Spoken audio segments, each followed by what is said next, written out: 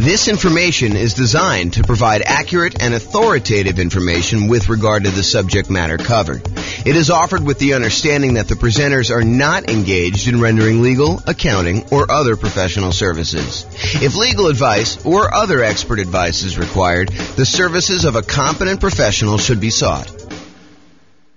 Welcome to the Honolulu Real Estate Investing and Real Estate Financial Planning Podcast. Learn all about investing in real estate in Honolulu, Hawaii, with a combination of real estate financial planning and modeling with numbers specific to Honolulu, plus syndicated, more generalized recordings of live and pre-recorded real estate investing classes, not all of them specific to Honolulu. Be sure to stay tuned after the podcast for a message from our sponsors. All right, so real estate investing shocks. I'm James Orr. So how this class came about. So I had a client, real estate brokerage client. They were under contract to buy a new construction property, and they've been under contract for a long time. I'll show you the actual dates in there. Some new construction, and this was an example of that, had an exceptionally long period where you're waiting for the property to be built. So in this particular case, they went under contract, and the builder said, your property is going to be worked on and finished in whatever it was, 6 months from now or something like that. So they were too far out for them to reasonably pay a fee to lock their interest rates. Because when you lock interest rates more than a certain number of 60 days or something in advance, you're a lender, right? So 60 days in advance, then it's much more expensive to pay for that lock. And there's usually a premium on that interest rate. It's not like you get that best rate. If you lock it within 60 days, you get the best rate. If you lock it more than 60 days, there's usually a cost to it, or sometimes there's a cost to it, and usually the rate's a little bit worse. And so they were like, hey, it's 6 months out, rates are really low. Let's see if they'll go down. I mean, there's always that chance that they'll possibly go down because they've been going down for so long. But they did not lock their rate. So what happened was, they got within 60 days of closing. The builder calls on and says, hey, look, we're about 60 days out. You should probably lock your financing at that point. They call up their lender to lock the rate, and they were shocked. They called me almost in distress, hey, we may not be able to buy this property because it's way, way worse than it was. And so that's what we're going to look at. So this is historical interest rates and where they went under contract. So this is going all the way back to probably 1970 or so. You can see rates were at 7.5. They kind of went up in the early 80s to whatever this was, 18.5 or so. Kind of came down all through the 2000s, all through this. And then by the time they got and went under contract, they were not at all-time lows. That was probably 2021 or whatever it is according to this chart. It kind of went up from there, went down a little bit, but it had gone up the tiniest bit. And so when they went under contract, they were at this little mini peak. And so there was almost a thought of, well, maybe rates will go down, right? I'm not going to lock right now. They've been a lot lower within the last couple of years. Maybe they're going to go down. But if you look back historically, this was ridiculously low. And part of what this class is going to go over is this idea of understanding history and understanding probability of what are the chances this is going to happen to me and what could happen to me. And so if you look back over this, you can see that there's a chance that they could have been really, really ugly, right? The chance of it going back up to 17, 18%, pretty low. But, it's been in this 5 range for a long time. I mean, definitely above 5 for quite a while. So for them to think that it was going to go low, maybe, but could also have gone a lot higher. And that's what happened.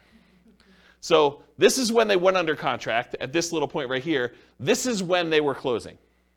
And so you can see the rates had gone up quite a bit beforehand, and the rates were much, much higher. On the next slide, I'll show you what the actual numbers were and the actual dates. But you could just see visually how this happened, right? And how this was a shock to people. And there's a couple people in this room that experienced this real time where they had something like this happen. They were about to buy a property. You were living in the property, at least one of you guys were living in the property with an option to buy it. And thought, okay, yeah, I'm just going to live here until my year is up because I'm nomading. And then once my year is up, I'll go qualify for a loan. Everything's going to look amazing. My numbers are perfect. If my interest rates stay anywhere near where they are, my numbers are going to be awesome. I'm going to be able to buy this property. It's going to cash flow like crazy. This is going to be perfect. And I love the house. And then this happens. And interest rates go up and you're like, oh, I can't do it, right? I'm really, really close, but it just didn't happen. So that's the hard part. Okay. So here's what happened. the rate changed. It went from about 3.55% on February 3rd, 2022, which is when they went under contract, to 5.78%. So from 3.55 to 5.78% by June 16th, 2022. That was an increase of 2.23 percentage points. So it went from 3.55 and it increased by 2.23 percentage points, or a 62.8% higher interest rate. That's crazy. And that's the shock. So their payment went from, and this is just principal and interest, their payment went from $1,929 per month to about $2,500 per month, an increase of payments of 29.6%. So their payments went up almost a third. If you thought you were going to have close to break-even cash flow nomading this property after a year or two, but now you're going to be negative $571 per month, that's shocking, right? You were going to go buy a property, you were going to be break-even. You thought, hey, look, if I'm able to get into this thing 5% down and I'm break-even on this thing in a year, that's amazing.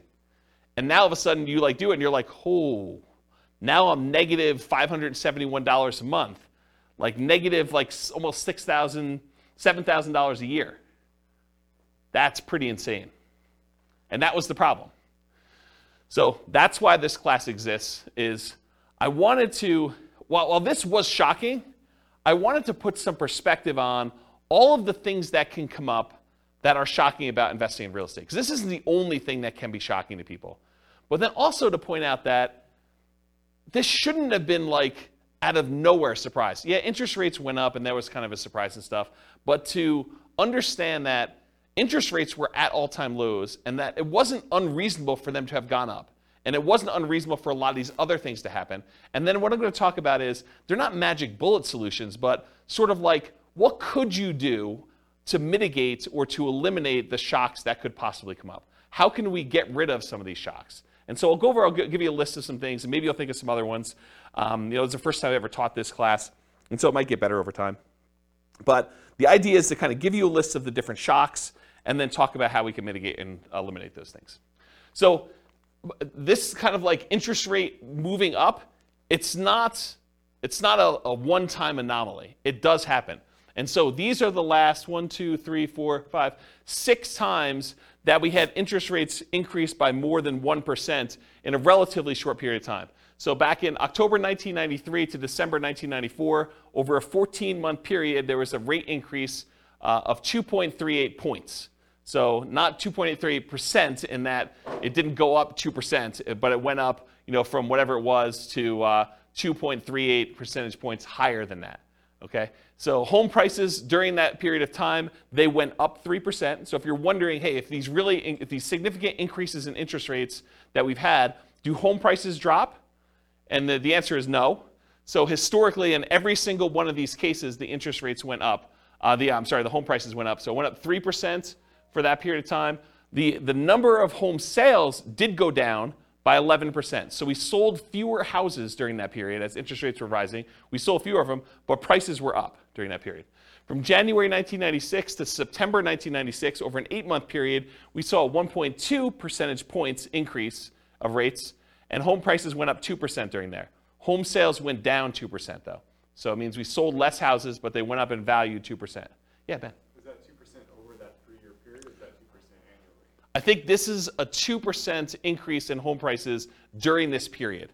That's what I think it is. I didn't actually go compile the data. I got this, I think, from Freddie Mac's website. Here's the address. You may want to go read their kind of the analysis, how they put it together. But my understanding is that it was 2% over that period of time. Yeah. And this wasn't a 3-year period. It was only 8 months. So January 96 through September 96, it only took 8 months for this to happen.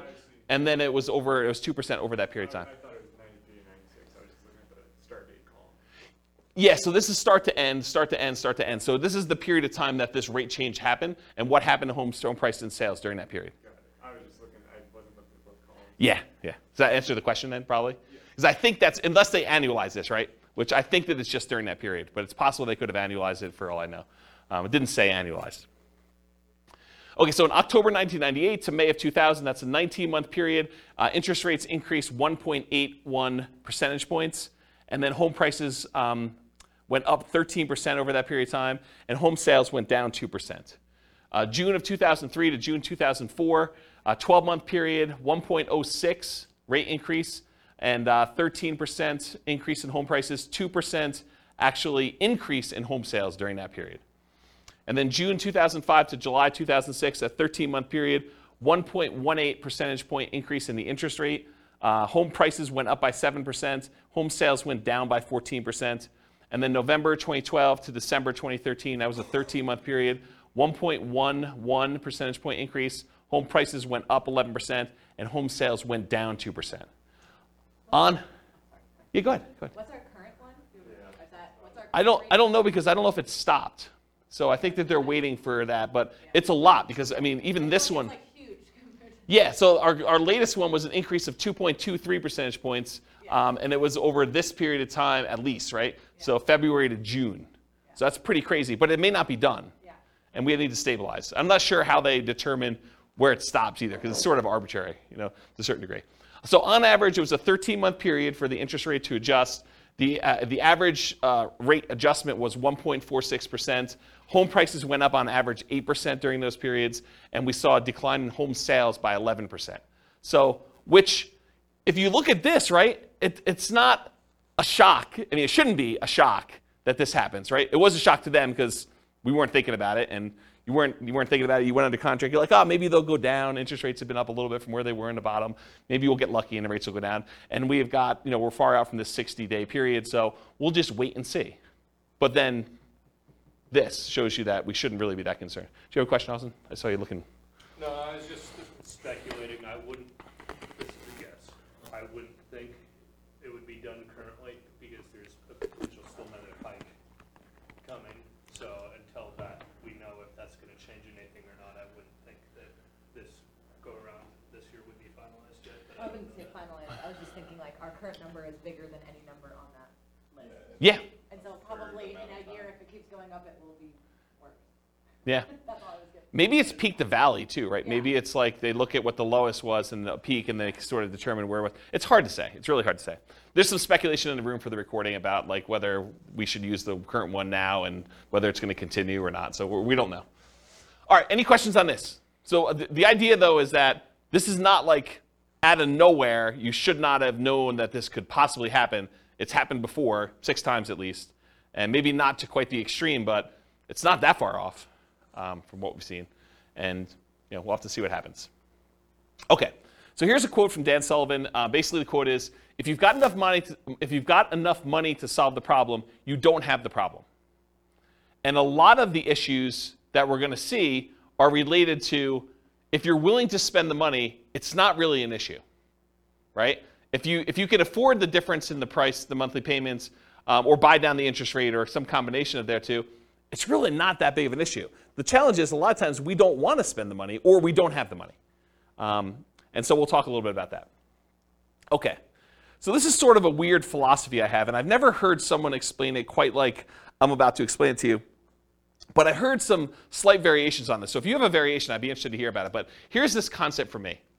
If I'm walking down the street and I look down and I notice my shoe is untied, it is not a big deal for me, right? Like, my shoe is untied. Shoes with shoelaces get untied. It's not that big of a deal. So I expect my shoe to become untied because that's what happens.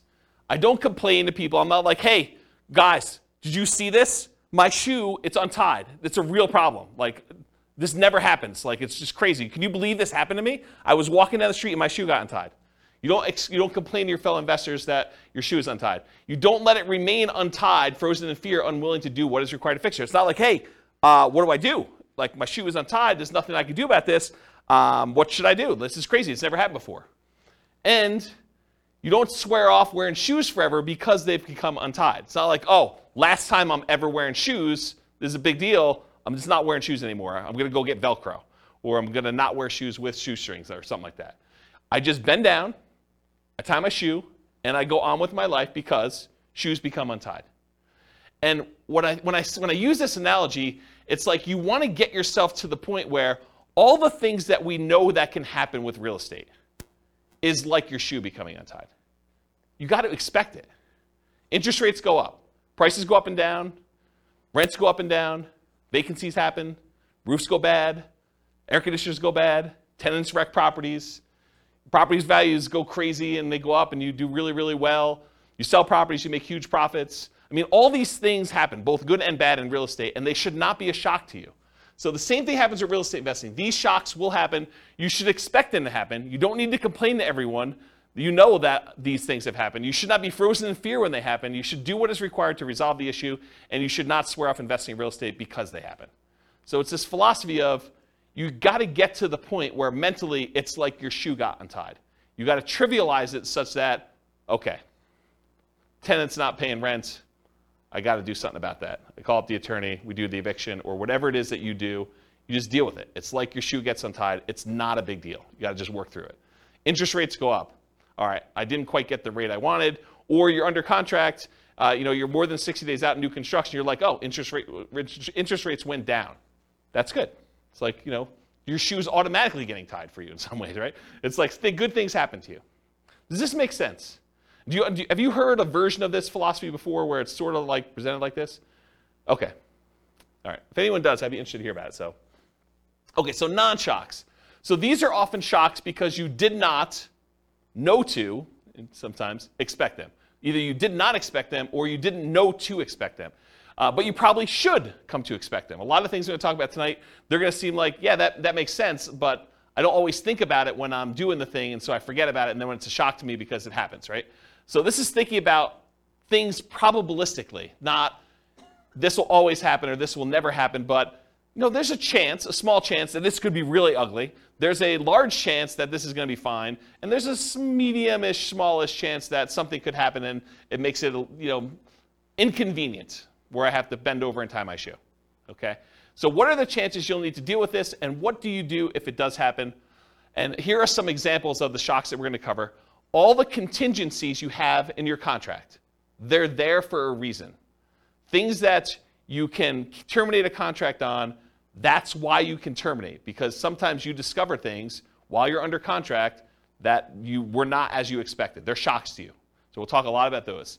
All the maintenance you have on properties, all the repairs you have on properties, and capital expenses that come up with properties. Guys, roofs go bad.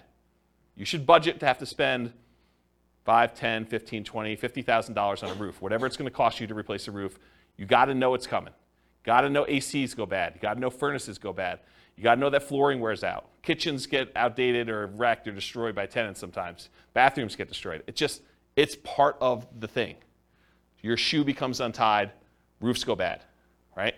So you can't complain when you have a roof go bad. You just have to budget, plan, and spend the money to replace the roof. That's part of what you need to plan for. All the property ownership issues. People slip and fall. You get sued. Neighbors complain. They do irrational things. They'll come over your house without you knowing, without you expecting them. All that crazy stuff. So all the property ownership issues, all the property management issues. At some point, someone's going to claim that you treated them unfairly. Even if you do treat them fairly, they're going to feel slighted in some way. Tenants are not going to pay rent sometimes.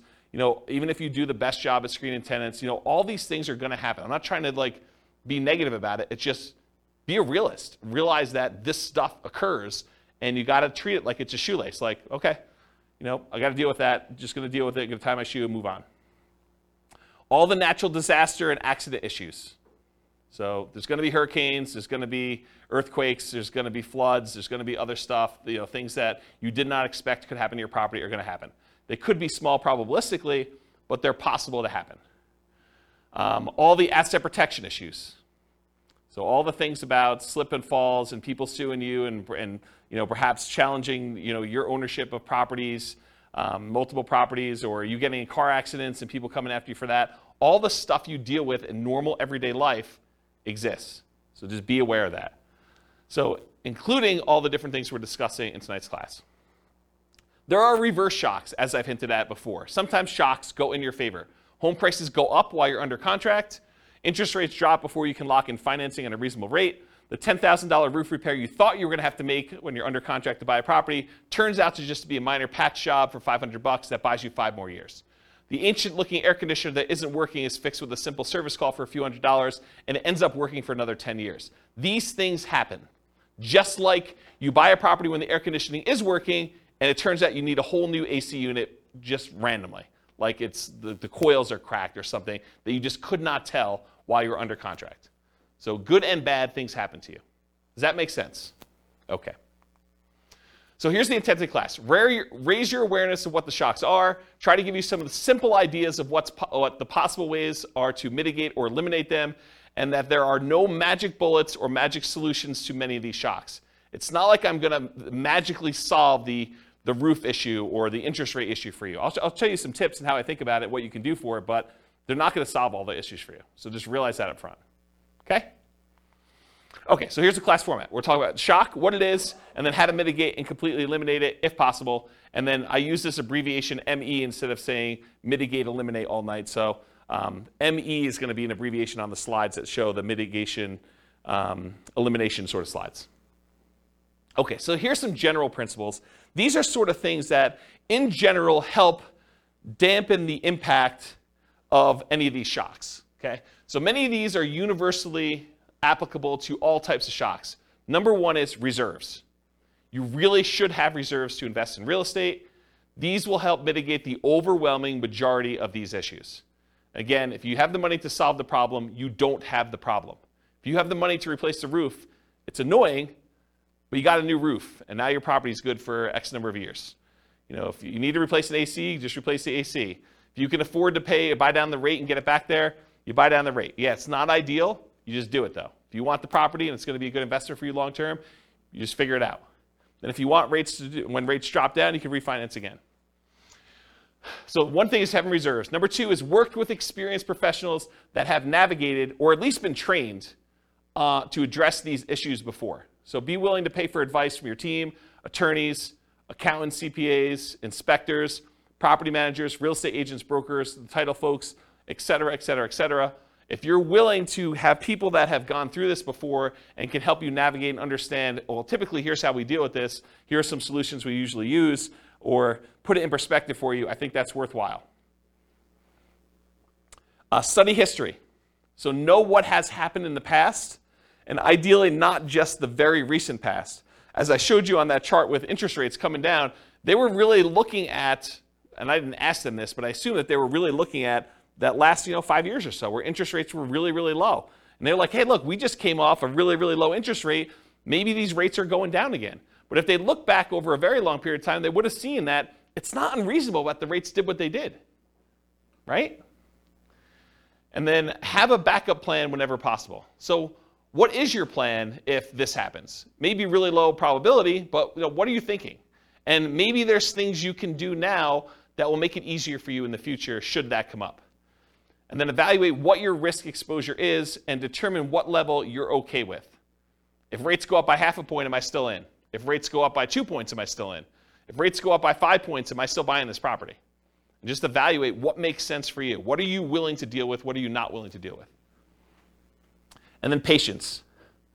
I think this is part of the manage your expectations sort of philosophy. It's like, what's reasonable for you? Like, what do you expect to happen? Do you expect every property that you go to buy that you will have no things come up on inspection?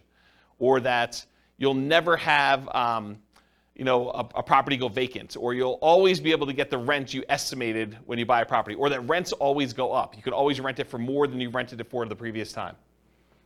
Managing your own expectations and knowing what it is. You don't hit home runs every at-bat. It's not like every time you do this, everything goes perfectly and you score. Do what is within your circle of control and let go of things outside your circle of control. They had no control over the interest rate. They did have control as to whether they were willing to pay the premium to lock in that early. It seemed so expensive at the time to lock in whatever that was, 6 months ahead of time. But it was probably, in retrospect, not that they should have done this, but in retrospect, it probably was cheaper than what they ended up paying. That was within their control. And then remember this concept of expected value. If you've not heard this before, it's a pretty interesting phenomenon. It's kind of like a math way of thinking. If you have aces, you're playing poker and you've got 2 cards down. If you've got aces and someone else has 2-5 offsuit, you have the odds in your favor if you have aces and they have 2-5. And if you kind of played out an infinite number of hands, more times than not, the aces will win. And so you have an advantage. Your expected value, your expected chance of winning with the aces is much higher than someone who has a 2 and a 5 in their hand. However, can someone who has aces lose? Yes. Yes, they can. So the idea is that they can have the advantage. Everything could be going in their favor, but they could do everything right, but they could still not have things go their way and they could lose. What's crazy to think about sometimes, though, is the 2-5 offsuit can also do everything wrong and still win. Right? They could go and play the hand completely wrong, but the cards that they get dealt in the middle of the table end up being 3, 4, 5.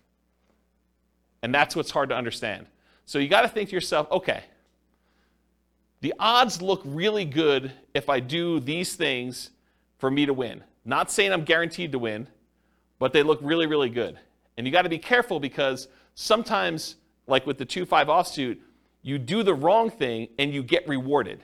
You locked in 6 months earlier and paid the premium, and that seemed like the wrong, it may have even seemed like you were doing the right thing at the time, and maybe that ended up not being the right thing. And you could still end up that being correct if you had interest rates go up by 2.65%, over that period of time too. Okay. Any questions on patience? Cool. So I'm going to go over some different groups, the stuff before you buy a property, the stuff when you're under contract, the stuff post-closing once you own a property, some things specific to selling, and some extras. I think there's only one extra that I've gotten here. So that's the groups we're going to do. So let's go over before you buy. And some of these, once I go over 1 or 2 of them, they're similar enough, we're going to be like, okay, we already know that. All right, so you're out looking for a property to buy. You find an amazing one. You want to put in an offer, and maybe even do put in an offer, but you find out there are multiple offers. This could be a shock to you. If you've never been in a market where you have multiple offers on a property, or you've never bought a property before and realized that the really popular, very desirable properties sometimes get more than one person bidding on it, you may not be ready for this. Anyone who's kind of been buying a property in the last 2 years has been like, oh yeah, multiple offers here, we see 20 of them. But if you're brand new, you haven't seen that, could be a shock to you. If you are looking for the best of the best properties, why would it surprise you that other people also like that property and wanted to? So it should not be a shock. So here's the mitigate or eliminate thing with multiple offers. If you are willing to compete, make strong offers that have the best chance of getting accepted. And I have a slide coming up from a class I did called the 10 tips to get offers accepted in hot markets. I'll kind of give you the 10 tips, but if you really want the 2-hour version of that, go watch that class. And then the next thing when you're doing multiple offers is work with a professional who understands multiple offers and can give you some tips for doing it. And again, you're not going to win every one of them. It's just impossible. If you have 20 offers on a property, which is an extreme case for really, really hot markets, 19 of them don't get it. And then know your market. Sometimes it makes sense to make a strong offer right away with short deadlines to avoid competing offers. You go see a property, you're like, okay, this one's really, really good. I definitely want this. I have a feeling it's going to get multiple offers on it. So I'm going to come in hot tonight, make an offer, tell them I need an answer by 9 a.m. tomorrow. And you come in really strong with your offer. It has to be so compelling that they're not willing to wait to see what other people are willing to do. And so that could be a strategy. Or sometimes it makes sense to wait, let all the other people show it, let them put in their offers, and then have your agent call the other agent and say, hey, what does my guy really wants it, what does my guy need to do in order to get this one accepted? What do they need to beat? And they can tell them, go ask your seller, because sometimes you're not supposed to give away that information without permission from your seller, but go ask your seller, say, look, if you want the best offer, I'm willing to come in and make it happen. You just need to tell me what that number is. And so there's an incentive for the seller to tell you what number it needs to be. And it is impossible to always know which one of those options to go with. You can't know whether you should come in early or you can't know if you should wait, because there's maybe some agents or some sellers that are like, if it's a reasonable offer, I just want it, I want to get it done with. And sometimes it's like, I want what's happening at the end. Okay? Can't see? All right, cool. So 10 tips to get offers accepted in hot markets. So this is from a 2-hour class I did of the same title. And I'm just going to really quickly run through the list, but go watch this class if you want details. And we're sort of post-hot market as I teach this, but it could come back later, and then you definitely want to go review that class. So number 1, 10 tips, price. So improve on your price. Number 2, be willing to make up an appraisal gap. So if the property doesn't appraise, be willing to make up any difference or to completely waive that you need an appraisal at all. Number 3, use escalation clauses. So sometimes you'll want to say, I'll go $5,000 above the next highest offer. So you can actually use an escalation clause to increase your offer price to that. Number 4, call the seller's broker and find out what the seller wants in their offer to make sure you can match as many things as possible so that the seller gets what they want. Sometimes it's not always about price. A lot of times it's about price, but sometimes it's timing, or I really don't want to move the pool table, or I really don't want to do an FHA loan. As long as it's conventional, I'm fine. I've got concerns that it won't go FHA or VA or whatever it is. So you got to find out what the seller wants. You do that by calling the seller's broker. Have your lender call and verify and tell the seller's agent that you are qualified, you're going to close on the loan, that you're good to go. And make sure you have the best ideal loan for getting the job done, one that's going to be easy for that property to sell with. You can waive the inspection or do a limited inspection, or do no, or I guess waive it is do a no inspection at all, but you can do things with the inspection to make it more attractive. You can look at what's happening in the neighborhood to make sure you understand what you're going to need to do in order to get that offer accepted. If all the properties in the neighborhood are selling for 10% above asking price and you're coming in at list price, it's going to be hard for you to get that offer accepted. Earnest money, so you could increase how much earnest money you're putting up with a deal. I think that signals some strength. You could also make your earnest money non-refundable so that if you don't close for any reason, you don't get it back. That's a stronger offer than saying, I've got these contingencies, and if I can't get my loan or the inspection comes back weird or something else happens, then I'm going to get my earnest money back. That leaves the seller in a little bit less secure position. No conditional sales, so you do not need to sell your property before you buy this property. And then in some cases, especially when you're an investor and you're willing to buy more than one property, being willing to accept a backup position, because a certain percentage of the offers that do get accepted fall out. And if you're in backup position, there is a chance that you will not have to be in a bidding war again, competing, that you'll just by default be in first position and get the offer accepted. So that's my quick list of 10 tips to get offers accepted in hot markets. Any questions on those? All right, sweet.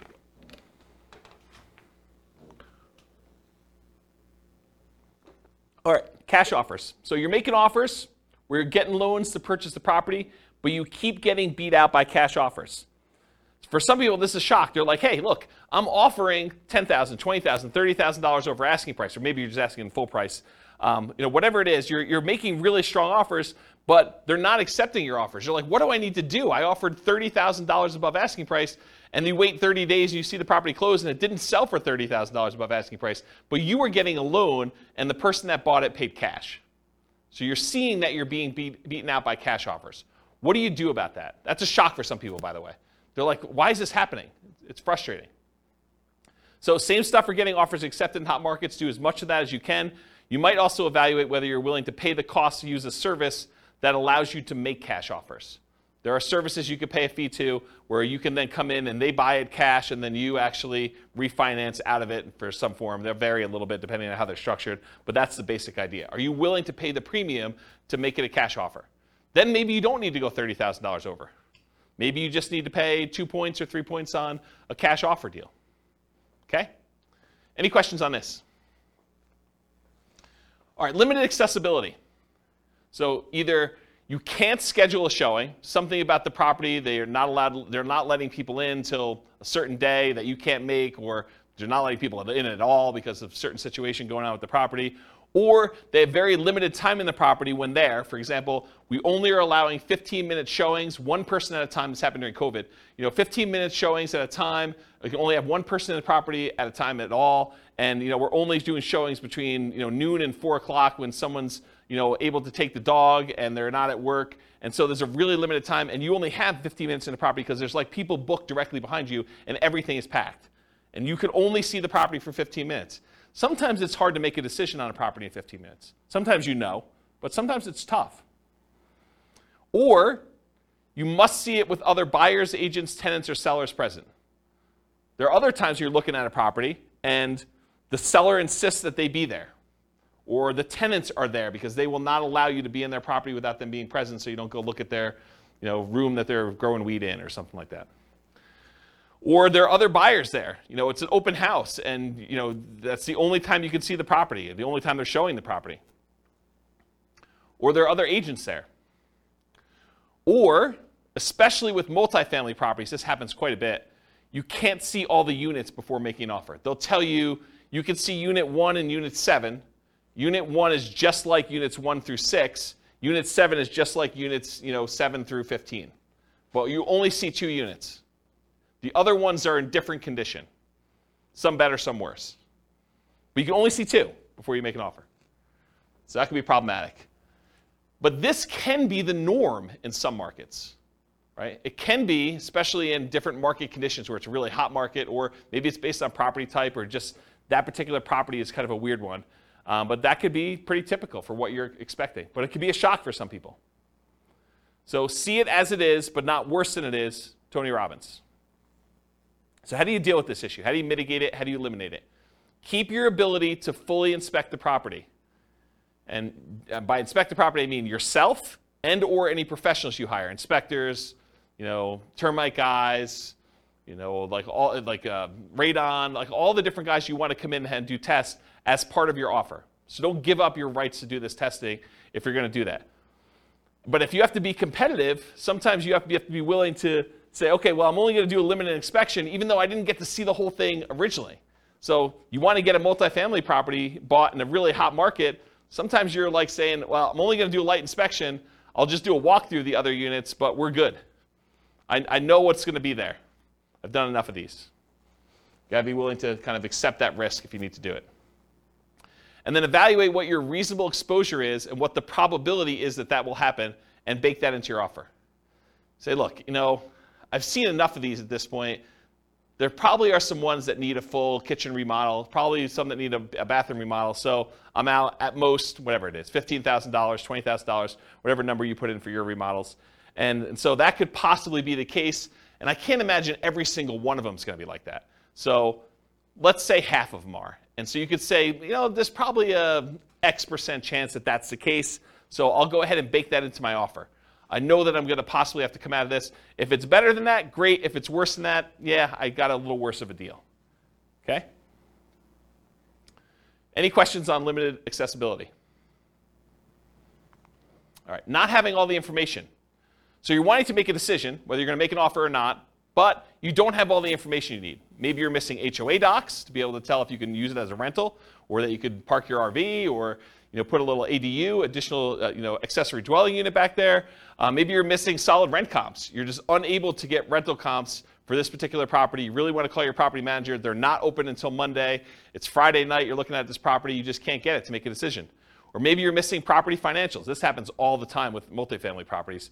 You want to get financials for the property. They're like, yeah, you'll get them when you go under contract, but we're still preparing them and I don't have them. And we already have 14 people looking at the property in the next 2 days.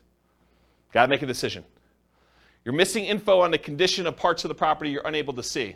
Snow is on the roof, tenants in one or more of the units. It's a hoarder house. You can't see past all the boxes and garbage. There's times when you will not have the information you need in order to make a decision. So how do you deal with, how do you mitigate or eliminate this lack of information? It's rare that you'll have all the information you need up front, especially with multifamily properties. You need to move forward to get more information, like going under contract, but keeping key contingencies. So if you're like, look, I really want to see the financials, well, make your offer, subject to you getting these financials and being able to terminate the contract if you can't get them. And again, you got to weigh this. If you ask for so many contingencies, it may make your offer weak and you may not get it to begin with. So you got to balance this act of, hey, look, I'm making an offer. I'm not demanding that I have the financials, but I really want to see them. But I'm moving forward regardless of what they are. And then you make your decision based on that. And sometimes doing things like what I just suggested of moving forward but getting the information later comes at a cost. Paying for an inspection, paying for an appraisal, paying for professional opinion or advice on a property that you may ultimately not end up buying. That's part of the buying process. You're going to pay some of those costs, and sometimes you're not going to end up buying the property. And sometimes you buy with incomplete or sometimes inaccurate information. So sometimes you buy a property and you never get the information from the seller. You're guessing. It's incomplete history. Or sometimes they give you information and it's wrong. They tell you, yeah, the HOA allows RV parking here. and you come to find out that that was not correct. Or Airbnbs. That's another good example. All right, so try to evaluate what risk you're likely to have and what risk you might have and decide if you're willing to take that or not. In some cases, you might be risking the cost of inspections, the cost of appraisals, and or your earnest money. Most contracts are going to be written as what we call earnest money contracts, which means if you don't perform, you and the seller agree, if you don't perform buying the property, that you and the seller agree that they get to keep your earnest money as liquidated damages for you not being able to perform. So if you put up $5,000 as earnest money, and for some reason you're unable or unwilling to perform and buy that property, they keep the $5,000, and that's what their reward is for you not performing. However, there are some versions of the contract where you could check a box or you could write it differently, and it becomes specific performance, which means you and the seller agree that if you don't buy the property, they will sue you and force you to buy the property or force you to pay damages. And it's not just $5,000. Okay? So the risk is if you have a specific performance contract and you don't perform, then you could have a lot more responsibility or obligations to the seller than whatever you put up as earnest money. So from a seller's perspective, if you offer them a contract that's specific performance, that may encourage them that you're really serious and that you're willing to perform, but it comes at a pretty significant risk to you. So depending on how it's written, it may be more than just the cost of the inspection or the appraisal and your earnest money if things really go south and you have to terminate or give up on the purchasing of the property. It may be that you're forced to buy it, and then you got to deal with whatever issues that made you not want to buy it to begin with, and then maybe you sell it or maybe you keep it. Okay? Any questions on this lack of information? And that does apply to like more than just this. Like if you're trying to terminate a contract and it's specific performance or earnest money, it's not limited to this one idea. It's just in general. I just finally got to it. Does that make sense, everybody? Okay, cool. Is this helpful for folks? Okay. All right, so we covered all the stuff for before you're under contract. Let's talk about being under contract. Changing interest rates. That's what started this class, especially with long closing windows like new construction. It could also be you choose not to lock for some reason. You know, you end up with a 60-day closing because that's more convenient to the seller. And so you say, that's great. And you're like, hey, look, we got an election coming up. I think rates are going to drop after this election. And so I'm going to not lock. Because once I lock in, that's it. So you're like, I'm going to wait. All right, let's see how that goes. Maybe you're not sure of the lender you're going to use. You know, that may be a reason why you're not going to lock. You're calling to say, hey, look, I got calls out to 4 different lenders. I want to find out what's going on. You do this over the weekend, or you do this where there's a Fed, you know, as like a hearing or whatever they do where they kind of announce what's going on, and they usually announce that they're going to raise rates or lower rates, and it just happens to be over the time when you're shopping all your different lenders. Or maybe you're required to switch lenders while under contract and have to relock. You go under contract, you think you're going to use a lender, they get a little farther into your file and they realize, hey, we can't do your loan. You've got XYZ problem, and you know our underwriter's saying no, even though they should be saying yes. Or we have an overlay that prevents us from doing these types of loans. Or you need to go to a special lender to deal with this. Or I'm not qualified to do this special situation you've got going on. And they say you got to go to another lender. And now rates are different. All these things can come up. So changing interest rate, what do you do to mitigate or eliminate this? You consider locking rates as soon as possible. You consider paying the extra fee to lock farther out. They could have paid the fee and got the higher rate. And I think a lot of times, if you look back historically, a lot of times that would not have been worthwhile. They would have ended up not really gaining from that. In this case, it would have been worthwhile, but we didn't know that. It's hard to tell in advance. Some builders may offer long-term locks or incentivized financing when you go under contract. So it could be an incentive of the builder. You know, you go under contract today, you can lock in your rate with our builder lender, and it's good through when you close. That's just part of our program. Beware of variable rate loans, adjustable rate mortgages, and loans with balloons. So adjustable rate mortgages are mortgages where the interest rate can change. A lot of times they're fixed for 2 years or 5 years or whatever it is. And then after that, they can adjust. Sometimes they adjust once and they're fixed for another 5 years. Sometimes they adjust every month. Sometimes they adjust every 6 months. Sometimes they adjust every year. Depends on which version of the adjustable rate mortgage you have. And then loans with balloons. A balloon on a loan means you're going to pay on a loan for 10 years or 20 years. And at the end of the balloon period, then the entire balance of the loan is then due. So you might be paying as if it's a 30-year loan, but it has a 10-year balloon. So the payments look like you're going to pay off the loan in 30 years, but by the time you get to year 10, they're like, okay, you now owe, $300,000 of this $400,000 loan. We want the full $300,000 in full on year 10. And then you got to either refinance or pay the $300,000 and get out of there. And not every lender will automatically refinance your loan. Sometimes you may have to change loans. Sometimes the interest rates change significantly between that 10-year point and the other 10-year point. So it could be a real problem for you to get out of there at that point. So anytime you take on a variable rate loan or a loan with a balloon, this opts you in to additional potential shocks in the future. If you get a 30-year fixed rate loan or a 15-year fixed rate loan where the entire loan is paid off, it's amortized over that period, 15 years or 30 years or 20 years or 40 years, whatever it is for you. Most common is 30. But if you get a fully amortizing loan, you opt out of this additional risk. You have the option to refinance if you want to, but you are not obligated to have that additional interest rate risk then. Because it's going to be paid off by the time that period is over for you, whether that's 30 years or 15 years. Does that make sense? Okay. Ideally, when you go under contract with these, keep the financing contingency in. So don't negotiate away your ability to cancel the contract based on your financing. But a lot of times in order to get offers accepted in really hot markets, we were saying, we'll waive that. I'm definitely getting this property and I'm buying it. And something I don't have in my written down here, but it just occurred to me, sometimes with new construction, we will pay a whole bunch of money that is non-refundable upfront in upgrades that if we cancel for any reason, including the interest rates change or financing changes, we're out that money. So sometimes you'll go and you'll be like, okay, here's the base house, but I want AC. I want you to put in a backyard fence. I want you to upgrade the flooring from the normal, really crappy vinyl to something a little bit nicer because I'm going to be living there for a while first. And I want you to put in a refrigerator and everything else. So we'll be like, okay, great. We're totally willing to do that. It'll cost you this amount of money. And we'd like an extra $10,000 in non-refundable earnest money for us to be willing to do those upgrades for you. If you do not close on the property, you don't get that money back. That's pretty common. Okay? So realize if you cancel now because interest rates went up, then you're out that additional money. So it could be a lot more than just regular earnest money.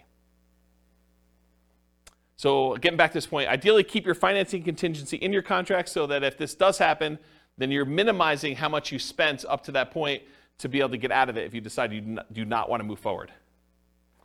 Another point here, if you could not lock now, and now if you could not lock and now you can't make the numbers work, you may need to terminate. So if for some reason you were unable or unwilling to lock, and now later on the rates don't work for you, you may need to terminate or try to renegotiate if applicable.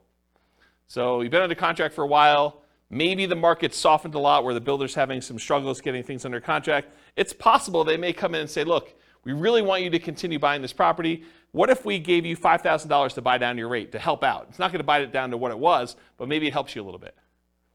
Maybe you negotiate that. Or maybe it's with a seller who's like, look, the market's very different than when you went under contract with me. I really want you to close this thing out because I'm going to buy something else. I've already got 1031 things picked out, or maybe I'm moved and I've already bought my new property, but I really need to get this thing sold. How about I knock off $5,000, or I pay $5,000 in seller concessions to help buy down your rate or something.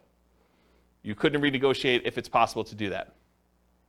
Of course, if you do cancel for some reason, you might be at the cost of any inspections you did, any appraisal money you spent at that point to get the appraisal done, any earnest money if you're outside of your ability to cancel without getting your earnest money back, and maybe some other out-of-pocket costs. Beware of specific performance contracts, as we discussed before, where you are telling them that you guarantee that you're buying the property, otherwise they could sue you to perform and force you to buy or force you to pay damages. Any questions on this? A general question not Yeah. related to this. Yep. But what's the average amount of time for a new construction to be completed in Fort Collins area?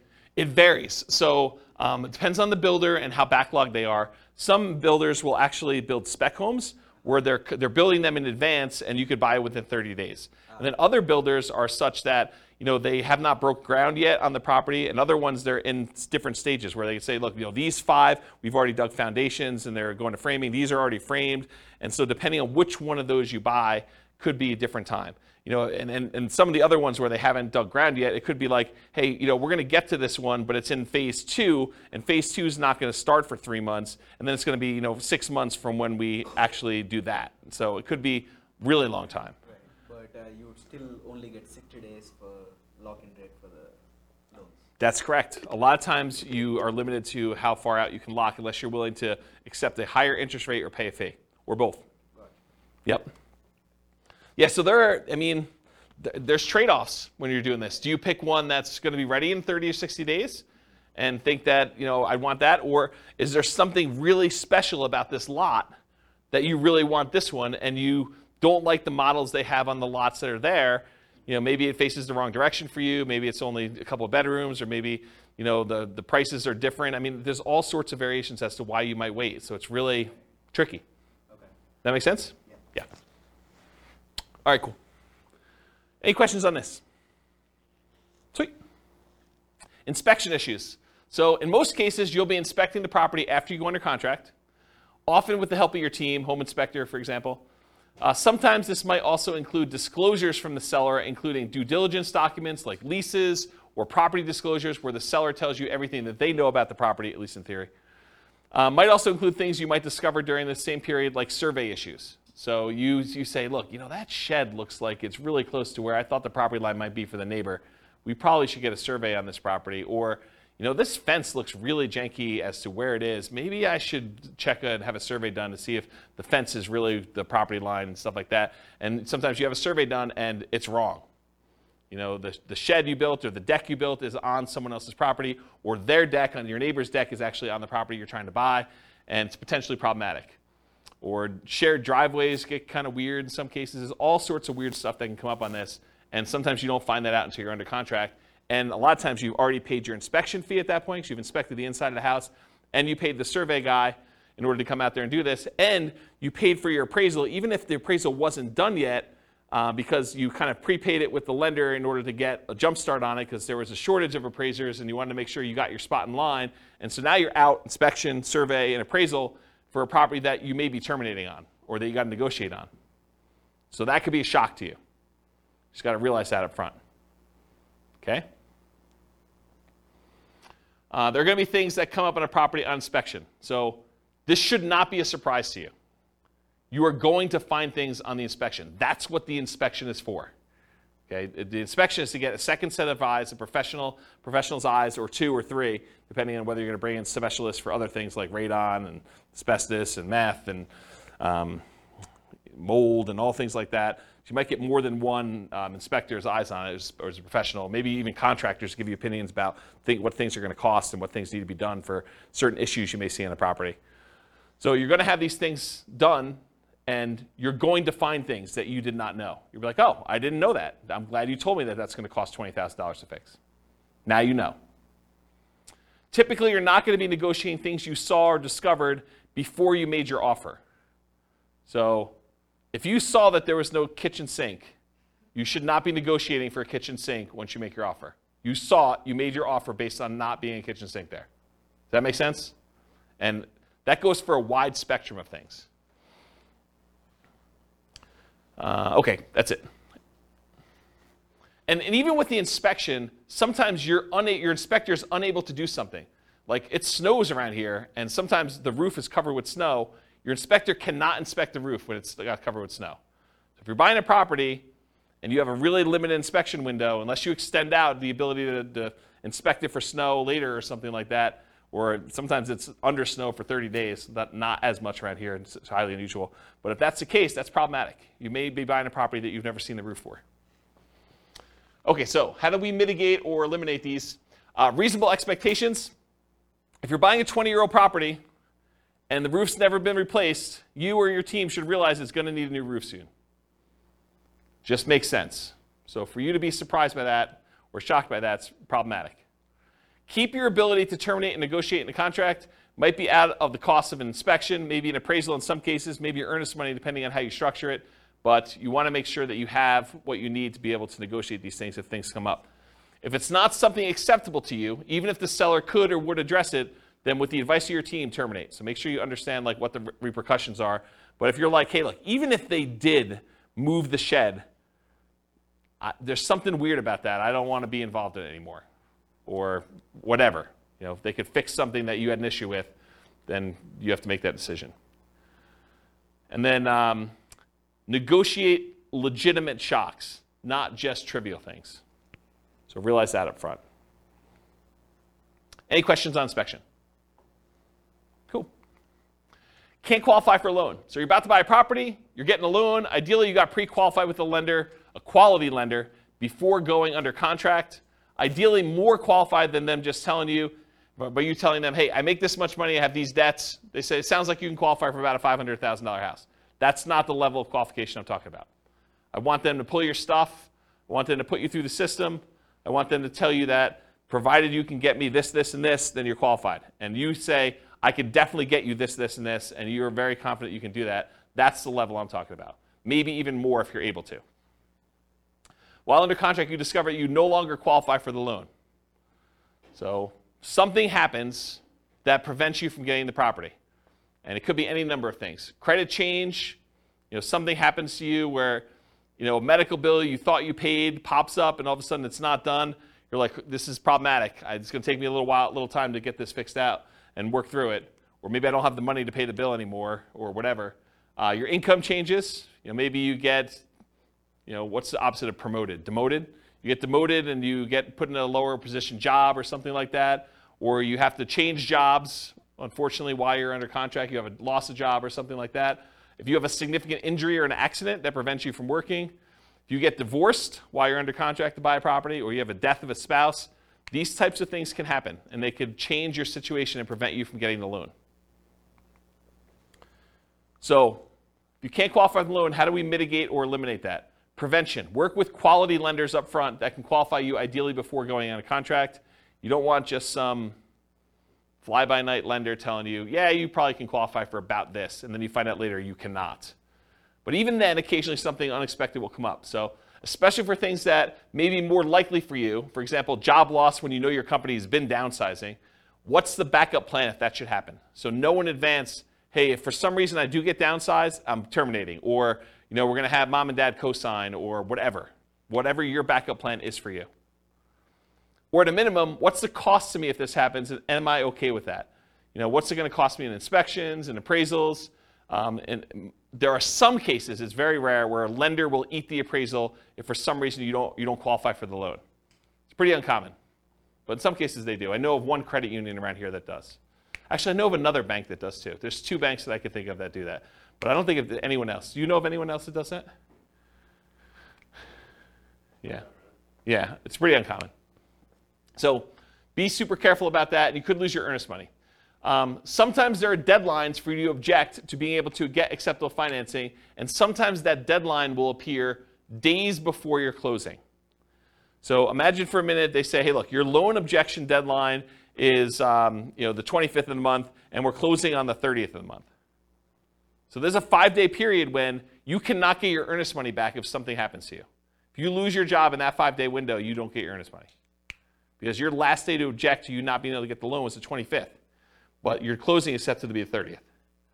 So if you get in a car accident, get injured, get divorced, something happens to you or your job, credit score changes significantly enough, all those things can impact it. I had a client once, was under contract to buy a property, and they got married while they were under contract.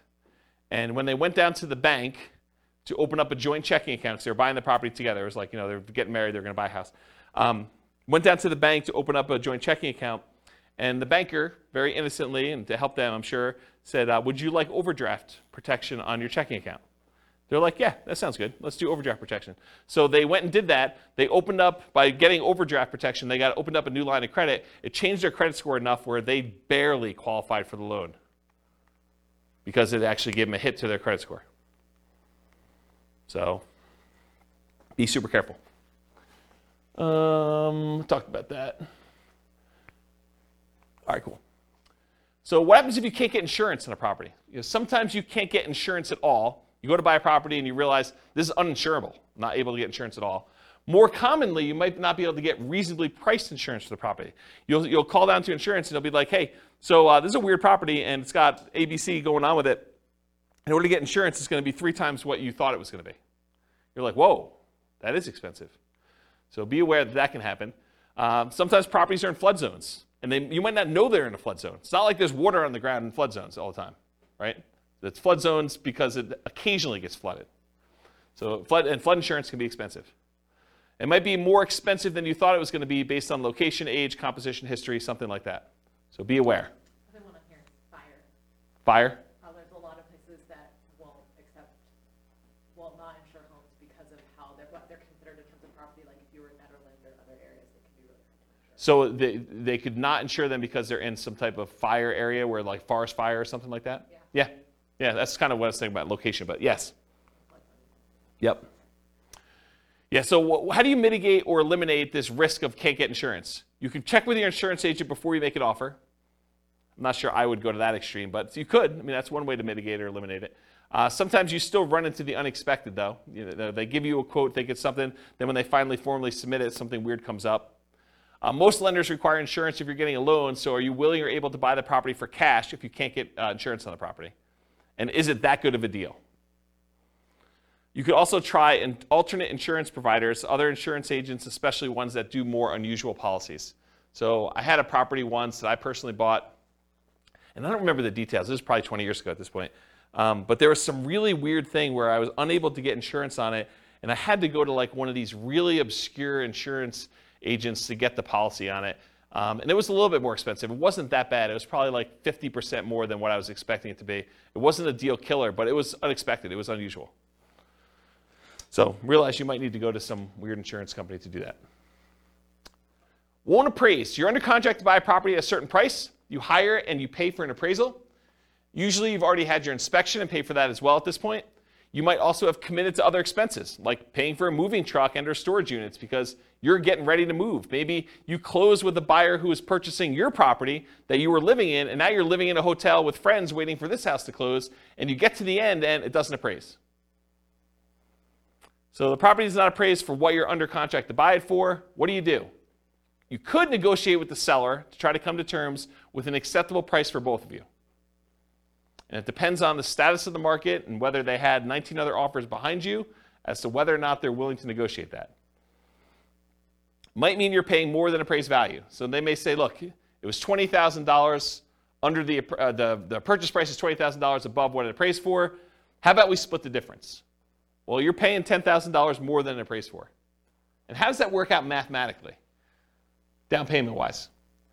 You got to come up with the 5% or 10% or 20% or 25% of whatever the appraised value is, plus the difference. So if you agree that you're going to pay $10,000 above appraised value with the seller, you got to come up with 25%, if you're buying it as investment property as an example, of the appraised value plus the $10K more. Are you willing to do that? Are you able to do that? And if you can still terminate based on appraisal, you might be able to get your earnest money back. If you're like, hey, look, I don't want to buy this property because it appraised for $30,000 less than what we're under contract for, so I think I want to cancel. And so you paid for inspection, probably paid for the appraisal, but probably can get your earnest money back if your deadline is still there and you're able to do that in a contingency. Yeah? Can you also get another appraisal? In some cases, you may be able to get another appraisal. Sometimes that can really vary, right? Appraisal. It can. You can also contest the appraisal. Yeah, sometimes you could say, hey, look, you use really bad comps. These are not comparable sales. Yep, those are also good mitigate, eliminate options. Is FHA? I think FHA sticks with the property. I think if you have an FHA appraisal on a property, I'm pretty sure that sticks with the property for like 6 months or a year or something like that. Talk to your lender to get details. But certain appraisals will stick with the property, even if you go and try to hire another lender to do it. With conventional financing, I'm pretty sure they do not, as of right now, and this could change. Lending policies change all the time. Okay, title or HOA issues. So you're under contract to buy a property. You negotiated to have the right to review the title work with your attorney and the HOA documents. While you're reviewing the title work and the HOA documents, you discover something unacceptable in the title documents or HOA documents that prevent you from doing what you want to do with the property. For example, having an RV or being able to do short-term rentals or being able to have rentals at all or something like that. Or that you feel could impact you when you got to resell the property later. So maybe it's not something you're worried about, but you're like, hey, that's going to be a problem because this property is sort of built for X, and it turns out you can't do X with it based on something in title or something in the HOA documents or something like that. So something comes up where you're unwilling to do this. As a side note, this is like one of my little weird pet peeves. Is your real estate agent competent to review title work for you? Are they trained on how to review your title work and tell you what is going on with it, whether there's a problem in there or not? The answer is no. We do not get trained on title work. Title work is an attorney type thing. It's a legal thing. So your real estate agent is not qualified. So you should not rely on your real estate agent to review your title work. All right, so how do you deal with, mitigate and eliminate title HOA issues? So in some cases, the seller could do something to solve the issue. You can negotiate with the seller to try to come up with terms that are acceptable to you to fix or mitigate the issue. For example, if you thought you were going to be able to park an RV on the property, but the HOA says you can't, then would you be okay with an X dollar discount instead? That could be a possible solution. If you could still terminate based on title or HOA, you might be able to get your earnest money back, often at the cost up to this point, whatever that is, inspection, appraisal, etc. Any questions on this? Cool. All right, post-closing. What if you can't get rent? Can't get the rent you thought you were going to get? You bought a property with the intention of renting it, traditional buy and hold, short-term rental, nomad, whatever it was. You now own the property. You've already gone through closing, everything you've got in hand, but you can't quite get the rent you thought you were going to be able to get. That's a shock, right? I thought I was going to get $2,000 a month. Can't get it. Maybe it's $1,800. Maybe it's $1,500. Lower than expected. The market's softer than expected. Maybe you just, fewer people applying. Maybe it's poor time of year. You've got a property and you're trying to rent it over Christmas. You closed right after Thanksgiving, and now you're trying to rent the property between Thanksgiving and Christmas. Good luck. It's a soft time of year. You get poor feedback from the previous tenants or guests. Maybe you got really bad ratings on Airbnb for that. Maybe you got, there's a new website comes on where tenants get to rate the quality of the properties, or maybe that exists in your marketplace, and you got really bad reviews. Could be a problem. So how do we deal with this? We evaluate all the different ways to improve cash flow on rental properties from another class I taught, How to Improve Cash Flow Workshop, How to Improve Cash Flow Workshop, the class. So for the sake of time, I will talk about a couple of these, but I'm not going to run through them all in detail. There's a 2-hour class on this literal thing, and there's a checklist for it. But things like subdividing your property into multiple units to get more rent than you thought you were going to get, renting upstairs and downstairs separately as an example, renting by the bedroom or bed, rent parts separately like garage, community pool, RV parking, RV and backyard, add services like high-speed internet. That's not interest, it should be internet. Offer the property to a tenant buyer on lease option, lease purchase, or agreement for deed to increase income, reduce maintenance, charging pet rent, charging fence rent or carpet rent. They want new carpet, you charge them extra rent in order to pay for that, or extra rent for something else the tenant desires that you install. Let's see here. Maybe change the term of the rental agreement, daily, weekly, monthly, or basically go from a long-term, year-long lease with monthly rentals to short-term rental in order to increase rent. Maybe charge weekly or bi-weekly instead of monthly. Include done-for-you services like lawn care, snow care, removal, house cleaning for an extra fee. Can I convert it to a duplex, triplex, or fourplex or more? Can I rent out the property furnished to get more rent? Can I start marketing earlier and start to hire more aggressive price to test prices? So all these different things. There's a couple slides on this. So go watch that 2-hour class. I'll put a link to it in the show notes. But there's a lot of stuff you could do in order to increase rents on that. All right, next one, undisclosed issues. You find out about undisclosed issues after closing. So you buy the property, you close, you're all excited, you walk with your keys, you go pull your car into the driveway when you get there, and the neighbor comes over and is like, hey, I am so glad you bought that meth house. We were really concerned it was going to be another drug dealer coming in. I'm so glad you guys bought that. And you're like, what are you talking about? This was a meth house? Oh my gosh, I didn't know that it was a meth house. That's a real problem. So you find out about something undisclosed after your closing. The seller may or may not have actually known. Maybe the seller didn't know it was a meth house. Maybe they were an absentee landlord and they were just oblivious, and they thought the calls from the police were just solicitations for raising money for the police fund, when they were really calling to say, hey, you got people serving meth or dealing meth out of your property. The inspector may have missed the issue. So it's possible the inspector did their best, but they couldn't see it or didn't know to look or just overlooked it or was just hiding or something like that. Or maybe you may have assumed it was a small issue when it turned out to be a more expensive issue. So you thought this was going to be a $500 fix because you've had that issue in the past before and it didn't cost that much. But now they're like, oh, no, this is not a $500 fix. This is a $5,000 fix or $10,000 fix. We got to go in the walls and rip stuff out. And you're like, whoa, can't you just do this? You're like, nope, it's beyond that. Can't do that. So some common ones might be repairs or unable to use it the way you intended. Those are like the big groups. All right. So definitely how do you deal with these? How do you mitigate or eliminate these? You definitely get inspections done to help reduce the chances of this happening. Not saying it won't happen, but it definitely reduces chances. Get bids from contractors for repairs you're unsure about, and maybe even ones you think you know how much they'll cost, because with inflation, I'm finding that prices are way up beyond what I thought they were going to be. Okay, so if you thought, hey, in the past I had this done 5 years ago, it was X number of dollars, but now it might be 2X or 3X in some cases. This reminds me of a really funny story. So I bought my first house, had a wood-burning fireplace in it, and so I'm talking to my father-in-law about buying wood, like wood for the wood-burning fireplace. And I was like, oh, it came in these logs. I got to cut it up or something like that. He's like, oh, just go buy a chainsaw. I'm like, how much does a chainsaw cost? He's like, I don't know, $13, $14. I was like, what year did you buy your chainsaw in? He's like, I don't know, 78, something like that. I'm like, it's got to be over $100 today for a chainsaw. So you just never know with inflation and stuff. All right. Get advice from your professionals about being able to use the property as you intended. Typically, the seller is not responsible for making sure that you can use the property the way you desire. You could think, hey, I'm going to do this as a short-term rental. The seller is not responsible for making sure that you can use it as a short-term rental. You are. So you got to do that research and find out, make sure that you can do it. All right, what happens if the seller or the tenant won't move out?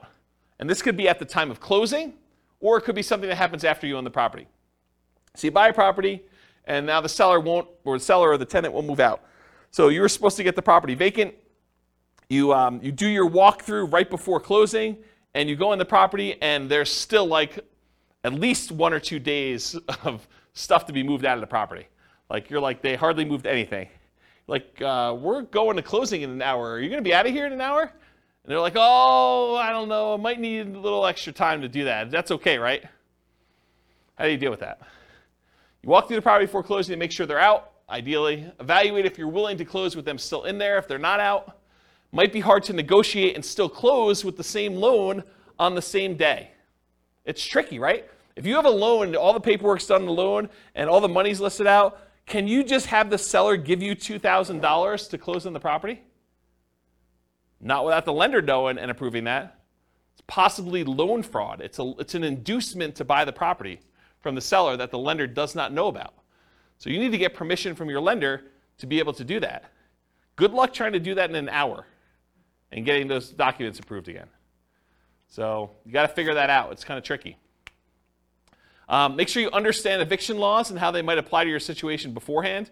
So go talk to an attorney if you think this is anywhere possible, a remote chance or something like that, or your property manager or both.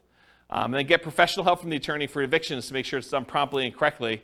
You don't want to go like Wild West this and kind of try to make it happen. You really want to understand what you're doing. Any questions on these? Kind of shocking, right? Be able to do that? Oh. Apparently I must have missed one of the slides. So underinsured or not insured for some things. So not all things can be easily covered by insurance. But many investors, especially newer investors, may shop solely by insurance premium and not compare coverage to understand what's covered and what's not to some extent. So the thing is, you go and you call 3 different insurance agents and they say, okay, your policy is going to be $1,400, your policy is going to be $1,200, your policy is going to be $1,100, the 3 ones you call. You're like, oh, well, I'll go with the $1,100. That sounds like the best one. Maybe not. Maybe the $1,100 one didn't cover sewer backups into your basement. Or only covers personal injuries on your property to $500. And now someone gets in an accident on your property, they slip and fall, and their medical bills are $5,000, and now you're coming out of pocket $4,500. Well, that $300 that you saved doesn't look so good now, does it? And that's the difference between some of this stuff. So you have to have you have insurance, but you opted to choose a less expensive insurance policy. It's limited coverage for an actual claim, or it's not covered at all. You gotta make sure you understand what you're buying and what you're covered for. And apparently I didn't do any things in there, so I think I covered it though. All right, what about price or rent drops? You buy a property, you typically don't see price drops or rent drops on properties you're under contract with, since the market tends not to move that quickly in a way that you can easily measure, right? You're under contract for 30 days typically. You're not going to see a price drop or a rent drop in that particular amount of time. While you own the property, the price drops or the rents drop. So change your strategy to one that has longer term perspective. Convert a fix and flip to a long-term rental as an example. So if you bought a fix and flip and you're buying a property, and for some reason you're unable to sell it for the profit margin you wanted, maybe you decide to convert it to a long-term rental, hold it for a year or two until you have the profit margin you want, and you fix it that way. Okay. Change the use to improve the value. So you were using it one way, long-term rental, now you change it to short-term rental. Use long-term leases, still likely to have issues when the lease is up. So if you use a year-long lease and rents drop, you've got a rent fixed in for a year, but at the end of that year, if rents had gone down, they may drop and you may need to adjust it down at that point. But it'll keep you propped up for a year. And then go watch that class on how to improve cash flow. They'll talk about other strategies for dealing with rent drops in there. Any questions on this one? Cool. HOA restrictions. HOA won't allow your intended use. You can find out after you buy that your HOA won't allow for rentals. Could be that they change their policy after you own the property. So this has come up for some clients before, so it's kind of important. Let's say you bought a property and you planned on using it for a rental. And while you own the property, the HOA gets together and all the different members of the HOA vote to change the rules of the HOA so that now you can no longer do regular rentals or short-term rentals or something else. That's potentially problematic. And in some cases, they may have to grandfather you in if you were already using it that way, but maybe they don't. You should definitely know the rules around you for what that could be. So read through your HOA docs is how you mitigate or eliminate it. Read through the HOA docs carefully before buying, often done while you're under contract. It may also be done prior to making an offer, but it's often not practical. Most of the time, they're not giving you HOA docs to read before you go under contract. Most of the time, it's done afterward. You may not have access to them until you're under contract, and you may need to act quickly on in-demand properties just to get your offer accepted. Get the help from your attorney interpreting them if you're concerned. Your real estate agent is not reading all these HOA docs, so you should be reading them and getting the help of an attorney if you need help interpreting them. We're not trained on that. It's not like we get training on interpreting HOA covenants. What about loan call due? Oh, this is an interesting one. I put some slides I've never put in a presentation before here, so this will be interesting for you guys. Loan call due. So you decide you want to buy a property, like buying it subject to, or maybe even on a lease option, as you'll see here in a second, or you move it into a LLC after you buy it for asset protection reasons. You know, things like that, where you're like, you don't think it's a big deal, but now the lender's like, wait a minute, you now triggered this due on sale or due on transfer clause. What happens if the loan gets called due? Oh, that's pretty interesting. So let's take a look. How do you mitigate or eliminate this? You understand and get advice on the Garn-St. Germain Depository Institution Acts of 1982, which discusses loans being called due. Talk to an attorney about it before doing these types of creative deals and asset protection strategies. And I want to be 100% clear. I'm specifically talking about buying properties creatively, where the seller leaves their loan in place and you take ownership of the property. Buying the property subject to the existing financing, or where the seller has the loan existing in place and you agree with the seller to wrap the financing where they get part of the payment and then part of the underlying loan is paid. Or, and this is the part where you really need to pay attention, or you own a property, you got the loan, and you decide to move the property into an LLC. Okay? So have a backup plan, be able to pay off the property, refinance, or bring it in to partner or refinance. So that's one of the things to do. Now I'm going to talk to you about the Garn-St. Germain Depository Institution Act of 1982. There's a link on here with this on here, but since you guys are not going to go read it, I'm going to explain it to you, okay? Because I want you to understand what this covers and what this doesn't. So this is 12 U.S. Code 1701 J3, preemption of due on sale prohibitions. This is all about due on sale clauses. Definitions. For the purposes of Section 1, the term due on sale clause means a contract provision which authorizes the lender at its option, they can do it or not do it, to declare due and payable sums secured by the lender's security instrument if all or any part of the property or any interest therein securing the real property loan is sold or transferred without the lender's prior written consent.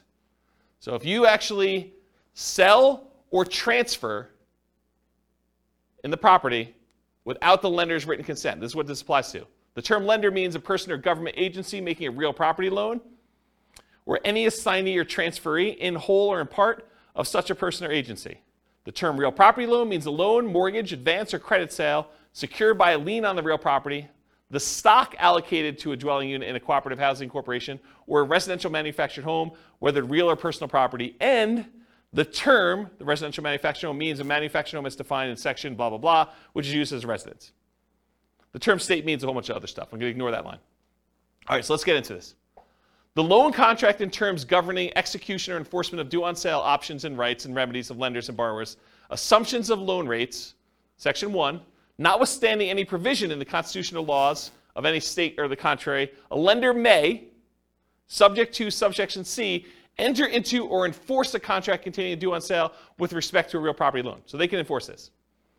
Except as otherwise provided in subsection D, the exercise by the lender of its option pursuant to such a clause shall be exclusively governed by the terms of the loan contract. So basically the terms of this are in the document itself, and all rights and remedies of the lender and borrower shall be fixed and governed by the contract. So it's in the paperwork you sign at closing. In the exercise of its option under a due on sale clause, a lender is encouraged to permit an assumption of real property loan at the existing contract rate or at a rate which is at or below the average between the contract and market rates, and nothing in this section shall be interpreted to prohibit such assumption. So basically what they're saying is, hey, if you're taking a property over subject to, the lender is encouraged, according to the law, to permit you to assume the loan at a rate that is at or lower than what it is. Okay? They don't have to, though, but they're encouraged to. All right. There's a bunch of stuff in here. I'm going to see where I want to start reading. I'm going to skip some stuff. But, so it talks about the dates that these come into play, basically any stuff before 1982, which is no longer really relevant. So I'm going to skip that part. It says respective properties originated in national banks or credit unions. That's what it applies to. Does not apply to, it does apply when they have successors or transferees. So here's something interesting. So does not apply pursuant to subsection. A lender may require any successor or transferee of the borrower to meet customary credit standards applied to loans. So they may require you to have a credit report and apply to the loan. And the lender may declare the loan due and payable pursuant to the terms of the contract upon the transfer to a successor or transferee of the borrower who fails to meet such customary credit standards. So if you don't qualify for the loan to assume it, the lender could say, then all of it's due. That's their solution. A lender may not exercise its option pursuant to a due on sale clause in the case of transfer of real property, which is subject to this subsection where the transfer occurred prior to that date. I probably didn't need to read that one. Okay, that's good. Here we go, though. This is where it gets really crazy. Okay, here's where the exceptions are. Exemption of specified transfers or dispositions. Have you guys ever heard this concept? Like, if you're going to go buy a property subject to, or you're going to move something to an LLC, as long as you kind of do it into a trust, everything's good to go, right? We're going to see about that. All right, so the lender may not exercise its option pursuant to the due on sale clause upon 1, the creation of a lien or other encumbrance subordinate to the lender's security instrument, which does not relate to a transfer of rights of the other occupancy of the property. So if you get another loan on the property, you get a second mortgage, does not trigger due on sale. 2, the creation of a purchase money security instrument for household appliances. You get a loan to buy household appliances, does not trigger due on sale. A transfer by device, descent, or operation of law on the death of a joint tenant or tenant by its entirety. Someone dies, they transfer ownership of the property, that's exempt. The granting of a leasehold interest of 3 years or less. If you rent the property for 3 years or less, that does not trigger the due on sale clause. However, I'm going to continue reading. Not containing an option to purchase. If you do a lease with an option, that triggers the due on sale clause. Says it right here. If you do a lease option, it triggers the due on sale clause. A transfer to a relative resulting from the death of a borrower. So you die, you want to give it to your kids, that's cool. Doesn't trigger the due on sale. Transfer where the spouse or children of the borrower become an owner of the property. That does not trigger the due on sale clause. A transfer resulting from a decree of a dissolution of marriage, legal separation agreement, or from an incidental property settlement agreement by which the spouse of the borrower becomes an owner of the property. You get divorced, one owner owns it or something related to that, doesn't trigger it. A transfer into an inter vivos trust. This is the one we were talking about, right? A transfer into an inter vivos trust in which the borrower is and remains a beneficiary, and which does not relate to a transfer of rights of occupancy in the property. So yes, if you transfer into a trust where the seller still is the beneficiary of the trust, that does not trigger the due on transfer clause. But what does? You transfer into a trust, and then that trust's beneficiary is someone other than the original seller, the original owner of the property, that does trigger it. Any other transfer or disposition described in regulations prescribed by the Federal Home Loan Bank Board. Isn't that crazy? Now you've read it. Now you know. Doesn't that just dissolve all asset protection? Yes, right? So here's the thing. So the question was, does that just dissolve all asset protection? It's super interesting to think about. Because if they transfer ownership to another entity, because an LLC is another entity, that is by design what the LLC is set up for. It's not you. You are not that LLC. You're trying to set up a legal entity that is not you. So if you transfer it from you to an LLC, you have transferred ownership. Right? So what does that mean? It means that the seller can choose at their option do due on sale. The lender can, yes. It's not, they're not obligated to, and you don't see this happening very often, but I want you to understand from a shock perspective, because this is the class for it, right? That, hey, if you have a property you transfer to an LLC that you got a regular, like, conventional loan on and had a due on transfer clause, and you do this, don't be surprised that it could get called due, right? That's the point. And doing a lease with an option agreement could also trigger it. Doing a lease for more than 3 years could trigger it. Right? A 3-year term. That's what it said. Crazy. I see some confused looks. Is this like the first time you've ever heard this? No, can you negotiate with can you tell your, I mean, I guess my question is, do you tell your lender, or do you just hope it doesn't happen? The question is, can you tell your lender? I mean, what do you do? You just hope for the best. I think the correct answer to this one is you need to talk to your attorney. And you need to have your attorney explain to you the risk. And I suspect, I'm not an attorney, not giving you legal advice, I suspect most attorneys would say, this never happens, move it into an LLC, it's not a big deal. But you read it now. I'm not making this stuff up. I wouldn't write it like that to just arbitrarily make something up for you. This is like from, where is it, Cornell Law. The address is on there. www.law.cornell.edu/US code/text/12/1701J-3. Go look it up yourself. You can read the code directly from their website. This is it. Okay? So, I'm not going to read this last page because it's not germane. But you guys now see what the issues are. Okay? So when you see it online, it's not a big deal, blah, blah, blah. Now you know kind of like you're playing in this gray space and you understand it all. All right, so selling. Any questions on that? I kind of abruptly ended, but surprise! You guys got to learn about due on sale clause. Shock. Whatever it is there. Interesting, right? It's kind of fascinating. So I knew you guys would never go read it, so I wanted to read it to you.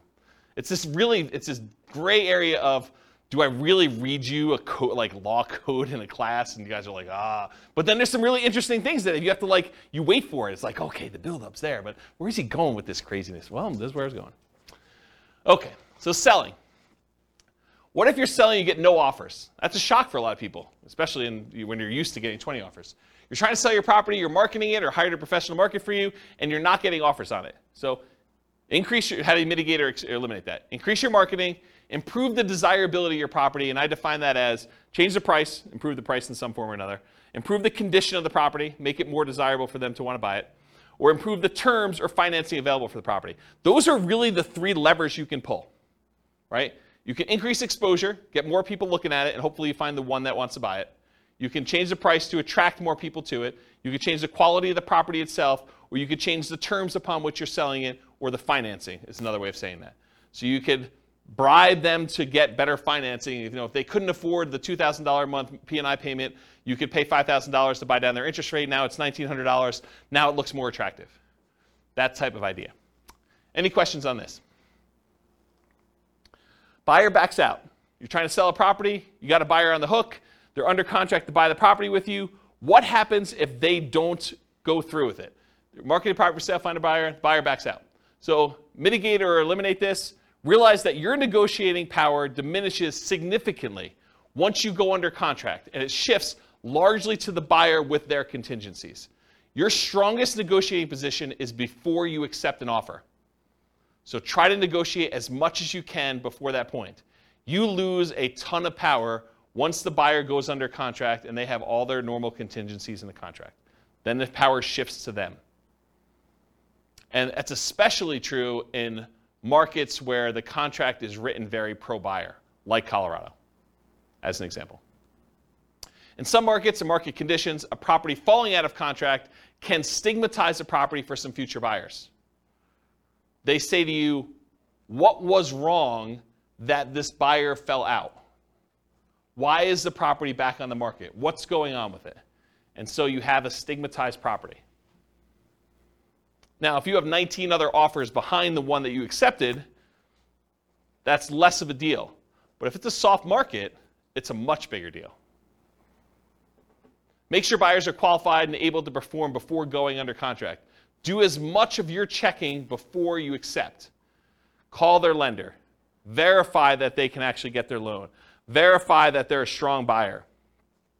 Try to feel out see if you can read between the lines in the paperwork as if they're going to be a pain in the butt and ask for a ton of things on inspection or be really nitpicky about stuff, or like if a buyer comes in, and this is going to sound horrible, but if a buyer comes in and in the additional provisions they list out 14 other things they want you to do as part of you accepting their offer, that's a sign that you're going to have some interesting challenges with that buyer, right? You just know that's not normal. You're not usually seeing that. Seller to sweep the garden of the extra leaves before I take possession. Okay, you're sort of telegraphing, I'm a troublesome buyer. I've got some demands. And in some markets, you may still choose to accept that offer because you don't have anyone else. But got to realize that going in. All right, any questions on this? All right, conditional transaction chains. So the buyer's offer is contingent on them selling their home. Usually, but not always, the buyer's property is already under contract. So in some cases, a buyer goes out, they find your property, the one that they love, and they're like, I didn't know that I was going to find the property that I love the first time out. We were going to list our property for sale in the spring, but we really love your property. Will you go under contract with us now so that I could buy your property, and we will have our property on the market in a week? That happens. They really love your property, and now you got to decide, man, do I really want to have my property tied up while this other seller, now the buyer for you, goes and tries to list their property and tries to get it sold? And they don't even have it on the market yet. Well, now you're like, well, what price are you going to put it on the market, and what's it worth? Is this thing going to sit on the market for 6 months while my property's tied up? I really want mine sold. So you got to make some of those decisions. And then your buyers terminate their contract. So imagine for a minute, the buyer for you comes in. They say, I really want to buy your property. You're like, okay, what's the situation? You're like, well, we have a buyer already on our contract, and we gave them, they gave us 60 days to be able to close on it. So we can close on yours in 43 days because that's how long we have left to do it. So you're like, okay, I accept that. But now their buyer, for some reason on inspection or they can't get the loan or whatever, they terminate. But they were going to use the down payment from the sale of theirs to buy yours. That's potentially problematic. So evaluate the strength and likelihood that your buyer's buyer will close on the property. You got to really look back at this and say, how sure are they going to close? Are they past inspection? How qualified are they? Can I talk to their lender? But you want to do all this before you accept their offer, because then you lose negotiating power. Understand this extra risk. This should not be a shock. If you accept an offer like this, you really should make sure. And they would be able to get their earnest money back because The other person's buyer or yours? yours, like. Yeah, because That's part of the condition. yes. So the question was, can the buyer who's under contract with yours get their earnest money back? And yeah, if they have a contingency in your contract that says, I'm planning on buying this thing, and if I can't get my loan, because they now they don't have the down payments, or maybe they can't qualify with 2 mortgages, they may be getting out on loan, or they may be getting out on the contingency they have for you. So you got to be super careful about this one. Consider other buyers before contingent buyers when possible.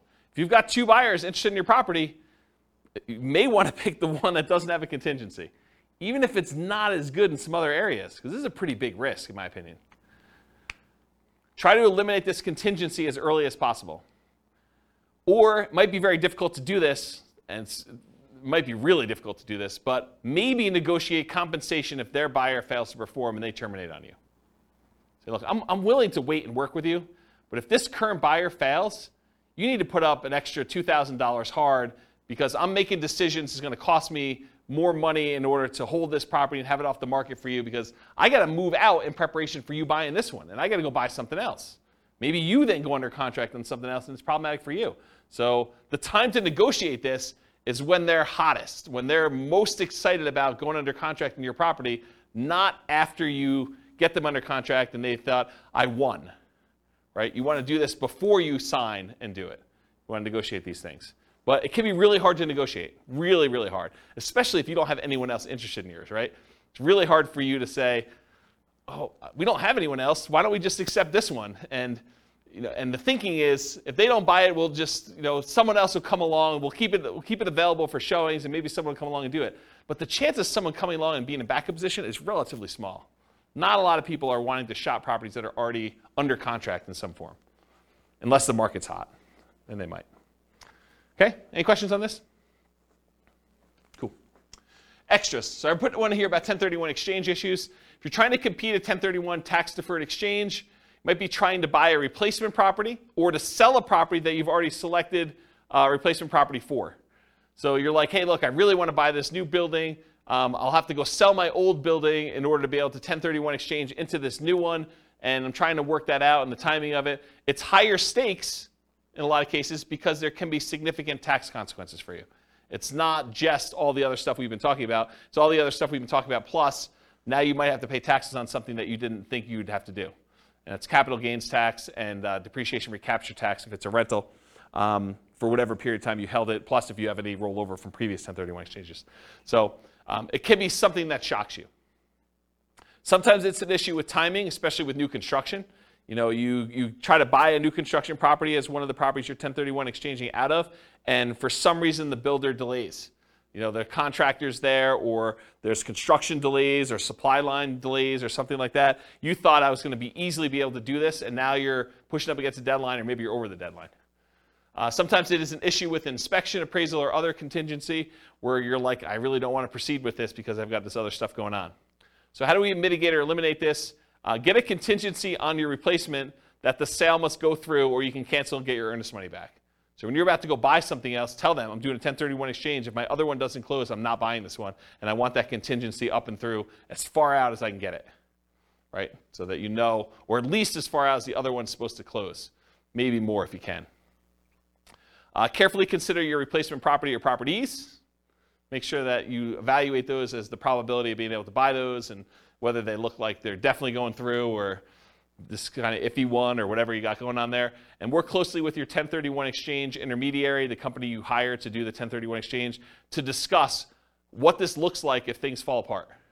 Either your buy side or your sell side or whatever. Make sure you have those conversations to understand how they usually deal with it. This is like that expert advice sort of thing, right? And then make sure you have a backup plan. Because some of the consequences for this can be huge. If you owned a property for a long time, it's appreciated a lot, tax bill could be pretty significant for these. So we're not just talking like, I gotta pay $500 extra a month on a rental property because the interest rate went up. This can be orders of magnitude higher, right?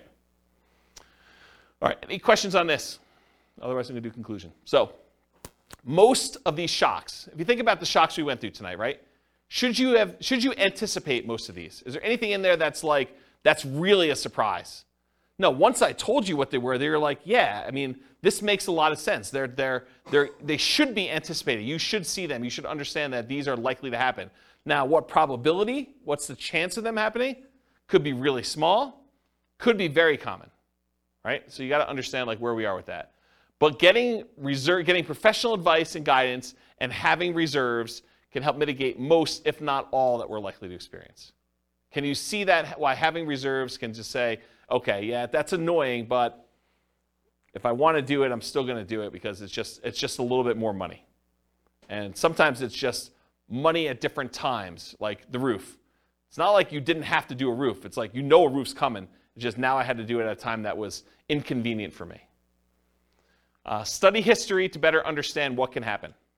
So it's helpful for you if you can look back and say, hey, interest rates have been a lot higher than where they are now. The chance of this thing going up from here is really high. And knowing that that's a real risk for you. Okay? Any questions? Was that helpful? Kind of a crazy class? Surprise. Surprise all sorts of stuff. I really like that due on sale thing. I think that was pretty cool. No one goes and reads. They just say, on the internet, they say if you do a trust, that's how you get around it. Don't ignore what the law actually says. Just do the trust thing. Okay. All right, cool. No questions? Awesome. Thanks for coming, guys. I do appreciate it. I will see you all next week if you're coming. Bye-bye for now. With home prices up, mortgage interest rates up, and rents up but not quite enough to counteract the higher prices and interest rates, cash flow on rental properties in Honolulu is harder than ever. Book a call with the Real Estate Financial Planner to apply our proprietary 88 strategies to improve cash flow on your rentals. See the show notes for a link to schedule your call and improve your cash flow today. If you're a real estate agent, lender, or professional in Honolulu that wants to help our real estate investor listeners, consider reaching out to learn about collaboration opportunities with this podcast. We'd love to add more value to our listeners by having you assist our investors buy, sell, and finance their real estate investments. See the show notes to schedule a call to discuss collaboration opportunities.